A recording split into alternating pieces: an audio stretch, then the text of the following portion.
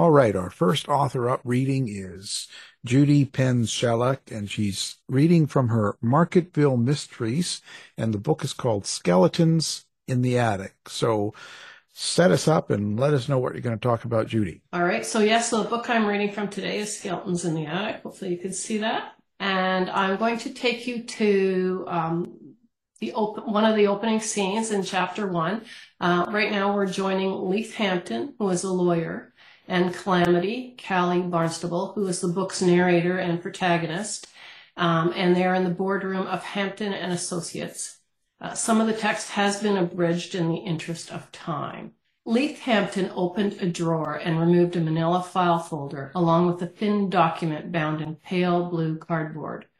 The words "Last Will and Testament of James David Barnstable" etched in black on the cover. "Let's go into the boardroom," he said. "We won't be disturbed there." I followed Leith into a long, windowless room with a mahogany table surrounded by several black leather swivel chairs. I selected a seat across from him and waited. Leith placed the will in front of him, moving an invisible crease with a well-manicured hand, the nails showing evidence of a vigorous buffing. I wondered what kind of man went in for a mani-pedi. I was surmising on the pedi, and decided it was the kind of man who billed his services out for $500 an hour. Unlike his office, which had a desk stacked high with paperwork, the boardroom was devoid of clutter or ornamentation. The sole exception was a framed photograph of an attractive blue-eyed blonde, mid to late 20s. She had her arms wrapped possessively around two fair-haired children, ages about 3 and 5. Mrs. Leith Hampton the fourth, I assumed, or possibly the fifth. I'd lost count, not that it mattered.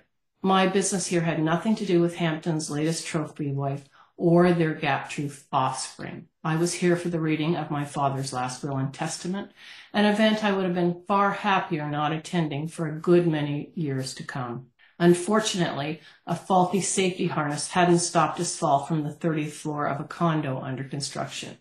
The fact that a criminal defense attorney of Leith's reputation had drawn up the will was an indication of just how long the two men had been friends. Leith cleared his throat and stared at me with his intense blue eyes. "Are you sure you're ready, Calamity? I know how close you were to your father." I flinched at the Calamity. Folks called me Callie, or they didn't call me at all. Only my dad had been allowed to call me Calamity, and even then only when he was seriously annoyed with me, and never in public. It was a deal we'd made back in elementary school. Kids can be cruel enough without the added incentive of a name like Calamity. As for being ready, I'd been ready since I got the call telling me my father had been involved in an unfortunate occupational accident. That's how the detached voice on the other end of the phone had put it. An unfortunate occupational accident. I knew at some point I'd have to face the fact that my dad wasn't coming back, that we'd never again argue over politics or share a laugh while watching an episode of The Big Bang Theory. Knew that one day I'd sit down and have a good long cry, but right now wasn't the time, and this certainly wasn't the place. I'd long ago learned to store my feelings into carefully constructed compartments. I leveled Leith with a dry-eyed stare and nodded. "I'm ready." Leith opened the file and began to read.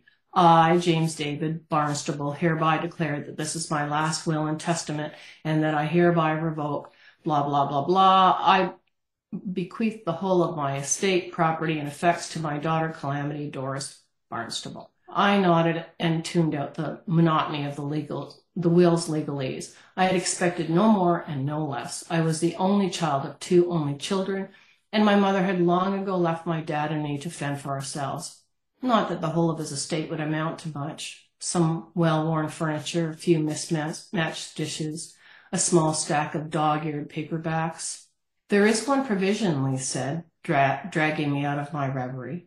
"Your father wants you to move into the house in Marketville." I sat up straighter and looked Leith in the eye. Clearly I'd missed something important when I'd zoned out with the blah, blah, blah. "What house in Marketville?" Leith let out a theatrical courtroom sigh, well practiced but over the top for his audience of one. "You haven't really been listening, have you, Calamity?" I was forced to admit I had not, although now he had my undivided attention. Marketville was a community about an hour north of Toronto. The sort of town where families with 2 kids, a collie, and a cat moved to looking for a bigger house, a better school, and soccer fields. It didn't sound much like me or my father. You're saying my father owned a house in Marketville? I don't understand. Why didn't he live there? Leith shrugged. It seems he couldn't bear to part with it and he couldn't stand living in it. He's been renting it out since 1986. The year my mother had left. I'd been 6. I tried to remember a house in Marketville. Nothing came to mind. Even my memories of my mother were vague. The house has gone through some hard times, what with tenants coming and going over the years, Leith continued. I've done my best to manage the property, but not living nearby. He colored slightly. I glanced at the photo of his vibrant young family and suspected such treasures did not come cheap. There was probably alimony for the other trophy wives as well. I decided to let it go. My father had trusted him. That had to be enough. You said he wanted me to move into the house. When was he going to tell me? Well, I think the initial plan was that your father was going to move back in there, but of course now that he's dead, you think he wanted me to move there? Actually, it's more than wanted, Calamity. It's provision of the will that you move into 16 Snapdragon Circle for a period of 1 year. After that, you are free to do what you wish. Go back to renting it, continue to live there, or sell it.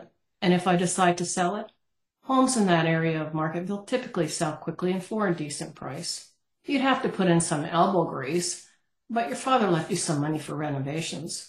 He had money set aside, enough for renovations. I thought about a shabby townhouse, the threadbare carpets, the flannel sheet covering holes in the fabric of the ancient olive green brocade sofa. I always thought my dad was frugal because he had to be. It never occurred to me he was squirreling away money to fix up a house I didn't even know existed. Leith nodded. Enough for you to take a year off work and fulfill the other requirement. Leaving my call center job at the bank would definitely not be a hardship. And my month-to-month lease would be easy enough to break. What's the other requirement? Leith leaned back in his chair and let out another one of his theatrical sighs. I got the impression he didn't really approve of the condition. Your father wants you to find out who murdered your mother, and he believes the clues may be hidden in the Marketville house. And that's my story. Thank you very much, Judy. That was excellent. Thank you. And now we'll go down to John. What's going on your end of the bar?